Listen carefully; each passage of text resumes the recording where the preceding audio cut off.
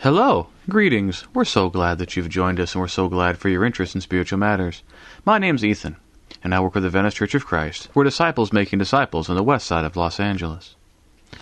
As Christians, we believe in one God in three persons. Yahweh, our God, Yahweh is one in Deuteronomy 6:4-6. And we are told about the Father, who is our Creator, throughout the Bible, specified in Hebrews 1:1-3. And that there's also the Word of God made flesh as the Son, who is our Lord and Savior in John 1:14 and other passages. And in 2 Peter 1:21, the Spirit. But of all of the members of the Godhead, it's this Holy Spirit that is the most overlooked and often misunderstood. A lot of people think he's some kind of energy or essence. Many seem to have very little room or place for the Holy Spirit in their theology, while others seem to have room for little other than the Holy Spirit in their theology. And so let's spend some time considering from Scripture, who is the Holy Spirit? What can we know of him based on what he's called? What is his connection within the Godhead? What is his relationship with the Father and the Son? What can we know about the work that he does? What role, if any, does he maintain in the life of a Christian? We first meet the Spirit at the very beginning of things. We know in the first verse of the Bible, in the beginning God created the heavens and the earth. The earth was without form and void, and darkness was over the face of the deep, in verse 2. And the Spirit of God was hovering over the face of the waters. The Ruach Elohim in Hebrew. Ruach is a Hebrew word that means wind, breath, or spirit. In many passages, it just simply means the wind. We can see an example in Genesis chapter 8 and verse 1, that God remembered Noah and all the beasts and all the livestock that were with him in the ark, and God made a wind blow over the earth, and the waters subsided. That wind is a ruach. We also see that in Exodus 10, 13, and 19, other places. We also see ruach as a breath. We see that in many passages, 2 Samuel 22:16, Job 12 and verse 10, and very importantly, in the 33rd Psalm, in verse 6, by the word of Yahweh the heavens were made, and by the breath, the ruach of his mouth, all of their host. And we can see in these images how it would be that spirit would be understood in terms of wind or breath. When you think about wind or breath, they both involve the movement of air. Breathing is essential to life. That's how we continue to survive, getting oxygen to all of our tissues. And so, in an anthropomorphic sense, we see that God is breathing out his ruach, and therefore he's breathing out his spirit. And so, we're told that God has breathed the breath of life into man. And so in Genesis 6:17, 7:15, other passages, the idea of a spirit within a man as the ruach of life within him. And this is why we see ruach also referring to the soul or spirit of a man, like in Genesis 41:8, 45:27, Exodus 6 and verse 9, and things like that. And it's really this concept of what's going on here that informs how Jesus in John chapter 3 will speak of the Spirit in verse 8. The wind blows where it wishes, and you hear its sound, but you do not know where it comes from or where it goes. So it is with everyone who is born of the Spirit. The idea of the wind going everywhere, that's the same. Idea wind, spirit, there's an association there. And so we can understand the realm of the use of spirit as wind or breath. It's life-giving. It's ephemeral in this dimension. You can't hold on to it. It passes by. It's invisible, but it's still present. And that's no doubt what's behind Jesus' declaration that God is a pneuma in John 4:24. Pneuma being the Greek equivalent of ruach throughout the Old Testament. Now, it doesn't mean that God is not substantial or personal. But since God is transcendent, the only way he can manifest himself on earth is in a way that's invisible but present, as life-giving but as ephemeral in this dimension. And that's how God is a spirit, that the Father, the Son, and the Spirit are pneuma. And therefore, that's how we can understand some things about the Spirit. Because again, as we said, a lot of people look at the Spirit as some kind of essence, energy, or some kind of spiritual force. Now, we can understand that kind of thinking if we focus solely on this idea of spirit as breath or wind, and therefore an impersonal force like the wind. But we need to remember that the Spirit is called that for our benefit, based on the limited understanding we have about the spiritual realm.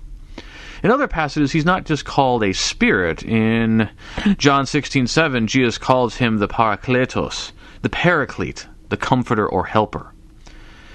Some people might want to make much of the fact that in Greek, pneuma is a neuter. It means it is a form that does not have either masculine or feminine gender. It's a third, often used with an it. But parakletos is masculine, and its use here indicates a kind of personhood. The Spirit is not merely a force or energy. In Romans 8:26 and 27, as we will see, the Spirit intercedes for the saints. The Spirit can be grieved in Ephesians 4 and verse 30. And these things are something that cannot be true of an entity that doesn't have intelligence and personality. And so as it is with God the Father, so it is with God the Spirit. He has intelligence and personality. He may be spiritual in essence, but we should not conclude from that he is just an it, or a force, or as a consequence of these things. And so the Holy Spirit is a person of the Godhead, and has personality and things of that nature. And normally when we talk about him, we call him the Holy Spirit, or maybe from Holy Ghost. Holy Ghost is a King James Version translation of pneuma as ghost. Ghost comes from Old English ghost, meaning spirit. But unfortunately, these days, when people think of ghost, they kind of reduce it to some kind of caricature, like Casper the Friendly Ghost or something, and ghosts have become quite different from spirits. Now, many have come to the impression that the name of the Spirit is the Holy Spirit, that that's his name in Scripture. But that insistence can lead to confusion. Now, the Spirit is often spoken of as the Holy Spirit, but we need to look at how that is constructed in Greek to understand how it's put. Literally, to pneuma, to hagion. When you move the hagion, which is the adjective for holy, to the end there, and you add the article in again, it's really showing emphasis and characterization. So it literally would read more like the Spirit that is the Holy One. And now there are times like in Matthew 20:19 where he is called Holy Spirit in a construction like we're used to. But the frequent construction of the idea of the Spirit as the Spirit, the Holy One, goes a long way to explain why so many times the apostles and prophets just refer to him as the Spirit. The Spirit is characterized by holiness as a quality. Is not named the Holy Spirit. Holy is not his first name. Spirit is not his last name. He's the Spirit. And in this way, we can understand some things about who he is based on just what we call him and what we understand about him. The Spirit is as the breath emanating from God, giving life, like unto God himself, who is a Spirit. But the Spirit is a person with personality and intelligence. And the Spirit is the Holy Spirit, inasmuch as holiness is a defining quality of him. But interestingly, and it's kind of odd, if God is a spirit pneuma, yet we are told that God has the Spirit pneuma. Is this a mere tautology? Is just the way of talking? Is this talk about the Spirit is a way of talking about God in general? If God is a spirit and the Spirit is called that, wouldn't that just be evident? In other words, does this mean though that when we talk about the Spirit, just another way of saying God the Father? And while the Spirit is frequently called the Spirit of God, he is also declared as distinct from God the Father often in Scripture. Now, in theory, Spirit of God, that phrase, could either be the Spirit of God himself or the Spirit which God possesses. Yet, in practice, we can see in John 14:16 and 17 that Jesus tells his disciples that the Father sends the Spirit. That's an important concept for our understanding in John 14:16 and 17. And I will ask the Father, and he will give you another helper to be with you forever, even the Spirit of truth, whom the world cannot receive, because it neither sees him nor knows him. You knows him, for he dwells with you and will be in you. And this is consistent with the message we got at the beginning of the Gospel in John 1 and verse 18. No one has ever seen God. The only God who is at the Father's side, he has made him known. No one has ever seen God, God the Father. God the Father is made known in character in Jesus, and his presence is manifest in the Spirit. So there is God the Father, and there is also the Spirit of God as someone who is distinct in a way.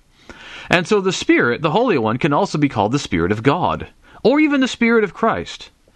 Not that these are the spirits which define the Father or Son, i.e., this is the Spirit of God, this is God's Spirit, in the sense that this is who God is, or Jesus' soul, so to speak. No, that these are ways in which we hear that the Holy Spirit is possessed by the Father and the Son. We can see this embodied in a few passages. In Acts chapter 16, Luke says, beginning in verse 6, "And they went through the region of Phrygia and Galatia, having been forbidden by the Holy Spirit to speak the word in Asia. And when they had come up to Mysia, they attempted to go into Bithynia, but the Spirit of Jesus did not allow them." One could argue that there's two different spirits working there, but it's the Holy Spirit, the Spirit of Jesus there, same action involved, much more consistent to see that they are, in fact, the same person. In Romans 8, this becomes even a little bit clearer in a passage that is contentious for various reasons, but when we follow the flow, we can understand this.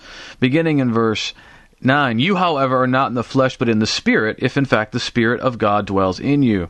Anyone who does not have the Spirit of Christ does not belong to him. But if Christ is in you, although the body is dead because of sin, the Spirit is life because of righteousness. If the Spirit of him who raised Jesus from the dead dwells in you, he who raised Christ Jesus from the dead will also give life to your mortal bodies through his Spirit who dwells in you." So who dwells in you here? You could try to argue, well, God, the Son, the Father, the Son, and the Spirit dwell in you. But that would be going beyond what the text is really trying to suggest. It's just the Spirit. The Spirit is the Spirit of God. It's also the Spirit of Christ. And the presence of the Godhead in us, as we're going to talk about later. We also see this in 1 Peter 1, 10 through 12 as well, where the Spirit of Christ, the Holy Spirit, are said to be the same thing. But if the Spirit is distinct from God the Father, how can we be confident that, in fact, the Spirit is God? Because when we think about a lot of the passages that talk about the Godhead generally, they focus on how both the Father and the Son are God. So John 1 and verse 1, "In the beginning was the Word was with God, the Word was God." And John 14, 6 through 9, this idea that if you have seen Jesus, you have seen the Father. In John 17, 20 through 23, the great prayer, "Father, let them be one as we are one, that they may be in us and we in them. I and you, you and me, and they in us." Colossians 2, 9 and 10, that in Jesus dwells the fullness of Godhead bodily. Hebrews 1, 3, the Son is the embodied character of God. And in fact, there were some in history called the pneumatomachy, the Spirit fighters, who resisted the idea of the deity of the Holy Spirit. And many resisted that and stood against them. And many groups to this day cast aspersions on the divinity of the Holy Spirit. And it has to be established that yes, indeed, the Scriptures does not explicitly ever come out to say that the Spirit God, but it's very difficult to resist that conclusion on the basis between the association of them in so many passages. So, for instance, in Ezekiel 11:5 or 37:1, Yahweh will speak through a person, it says, or be with a person. And in the same way, the Spirit of Yahweh is upon or speaking through that person.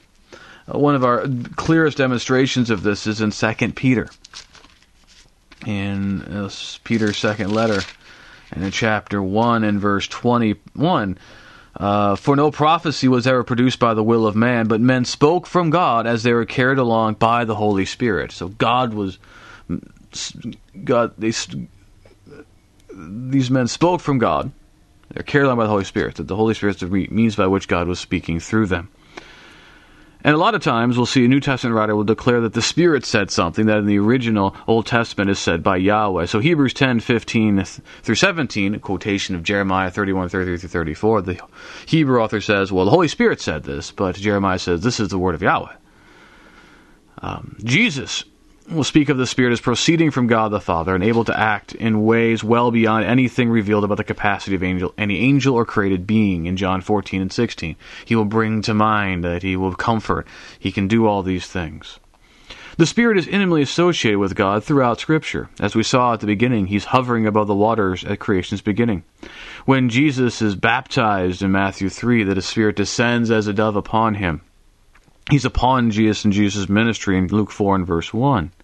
And we also do well to note how Peter begins his letter in verse 2. Those who are elect in verse 1, according to the foreknowledge of God the Father, in the sanctification of the Spirit, for obedience to Jesus Christ, and for sprinkling with his blood.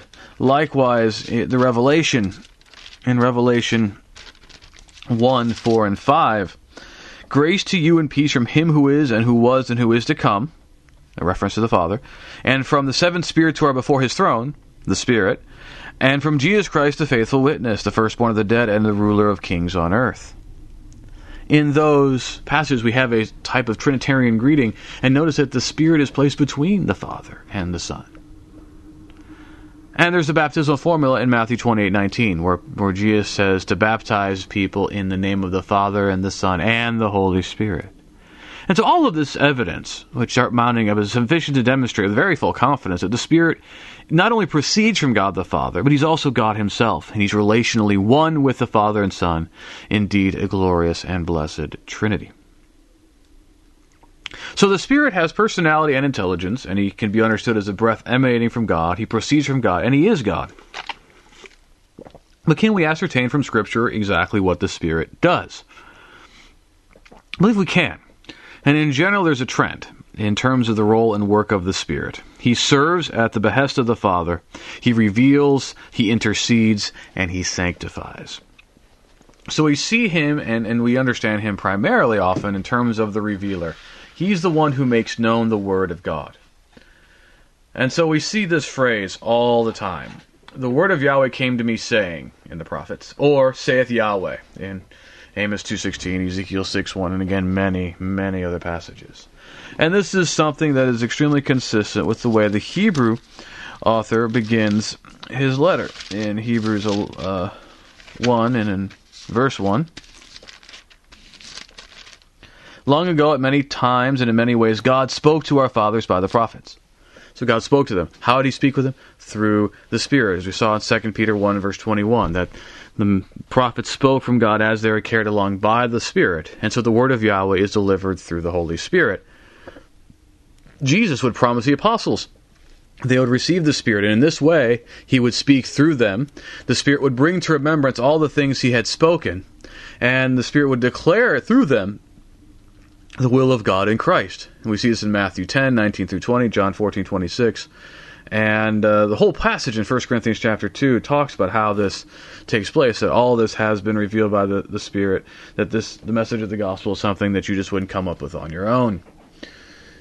Interestingly, in Luke, we've got this very interesting declaration in Luke chapter 4, that after Jesus is baptized, in verse 1, that Jesus is full of the Holy Spirit, and when he returned from the Jordan, led by the Spirit in the wilderness for 40 days.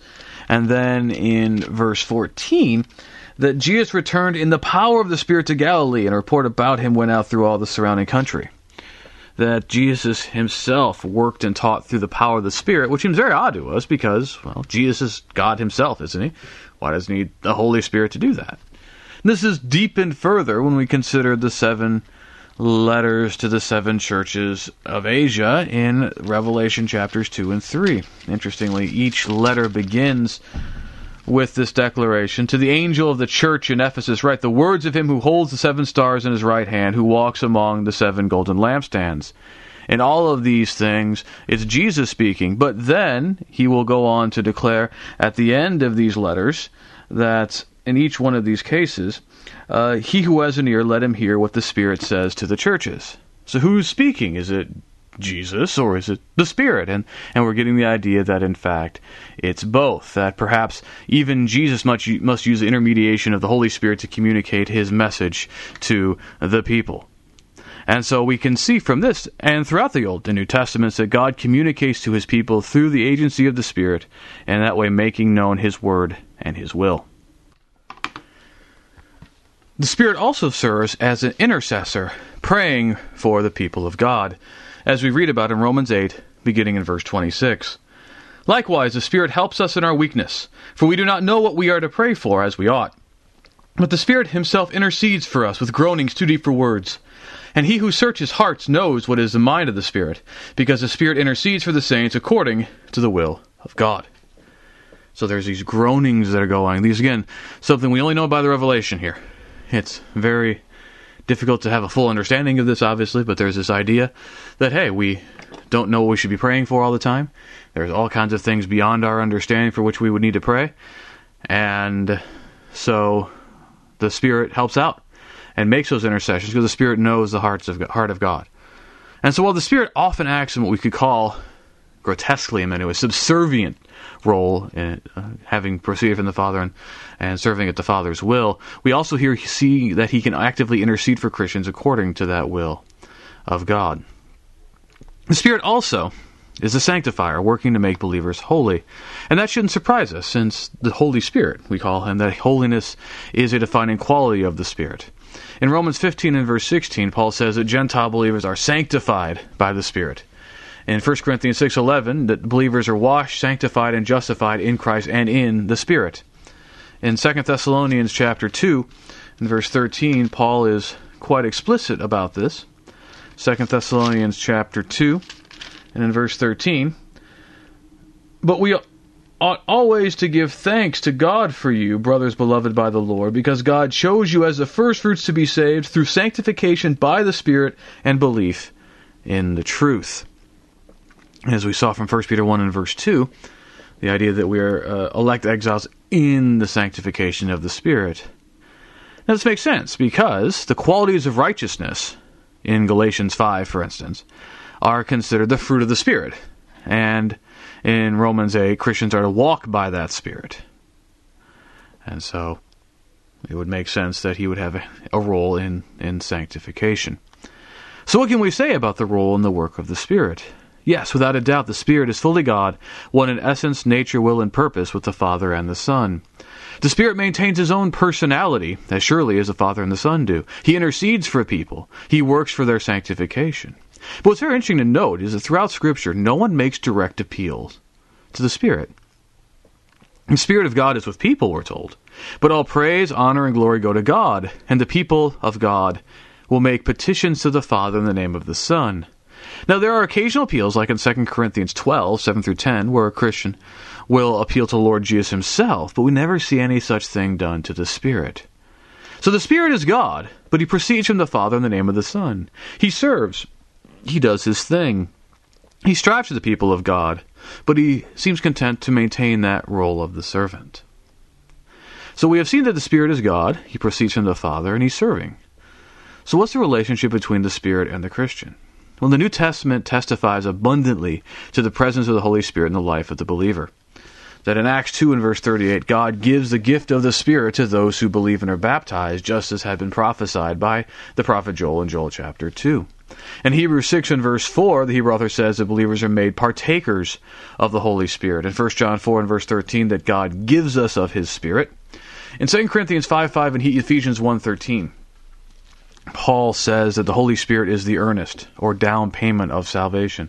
And it's important, in both those passages, it's the Spirit himself that is considered that earnest or down payment. Of course, the controversial thing is the idea of the Spirit as dwelling in believers. And yet we can see that this statement is said emphatically as true without contradiction. In 1 Corinthians chapter 3, Paul says in verse 16, "Do you not know that you are God's temple and that God's Spirit dwells in you?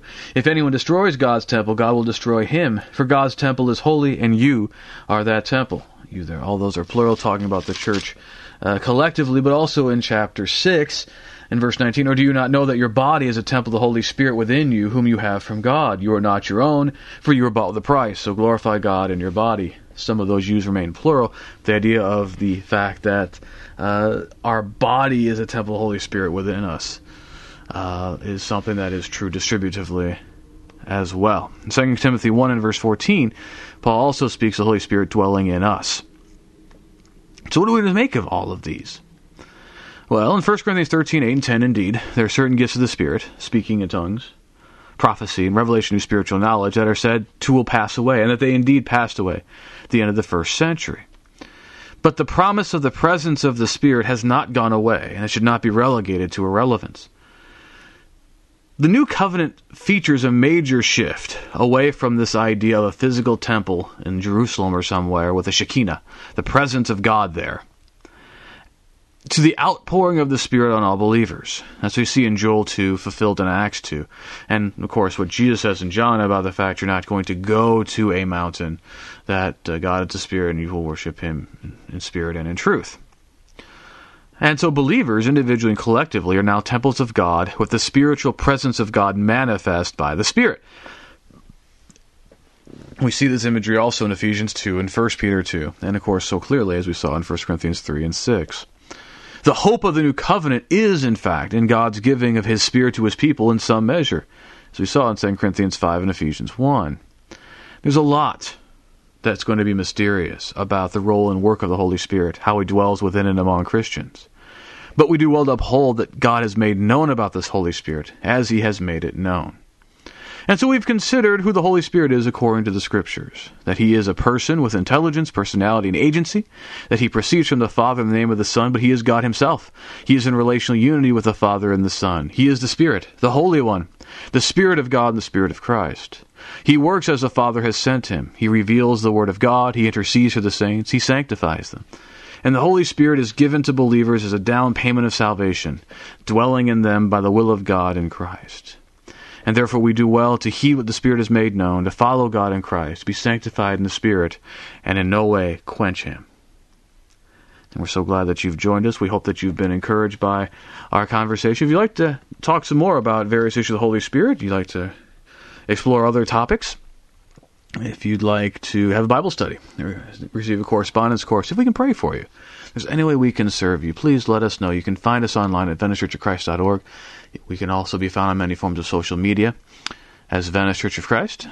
And if you'd like to contact me personally, I encourage you to visit me at my website, deverbovitae.com, www.deverbovitae.com. If this lesson has benefited, we encourage you to please share it on social media, let other people know about it.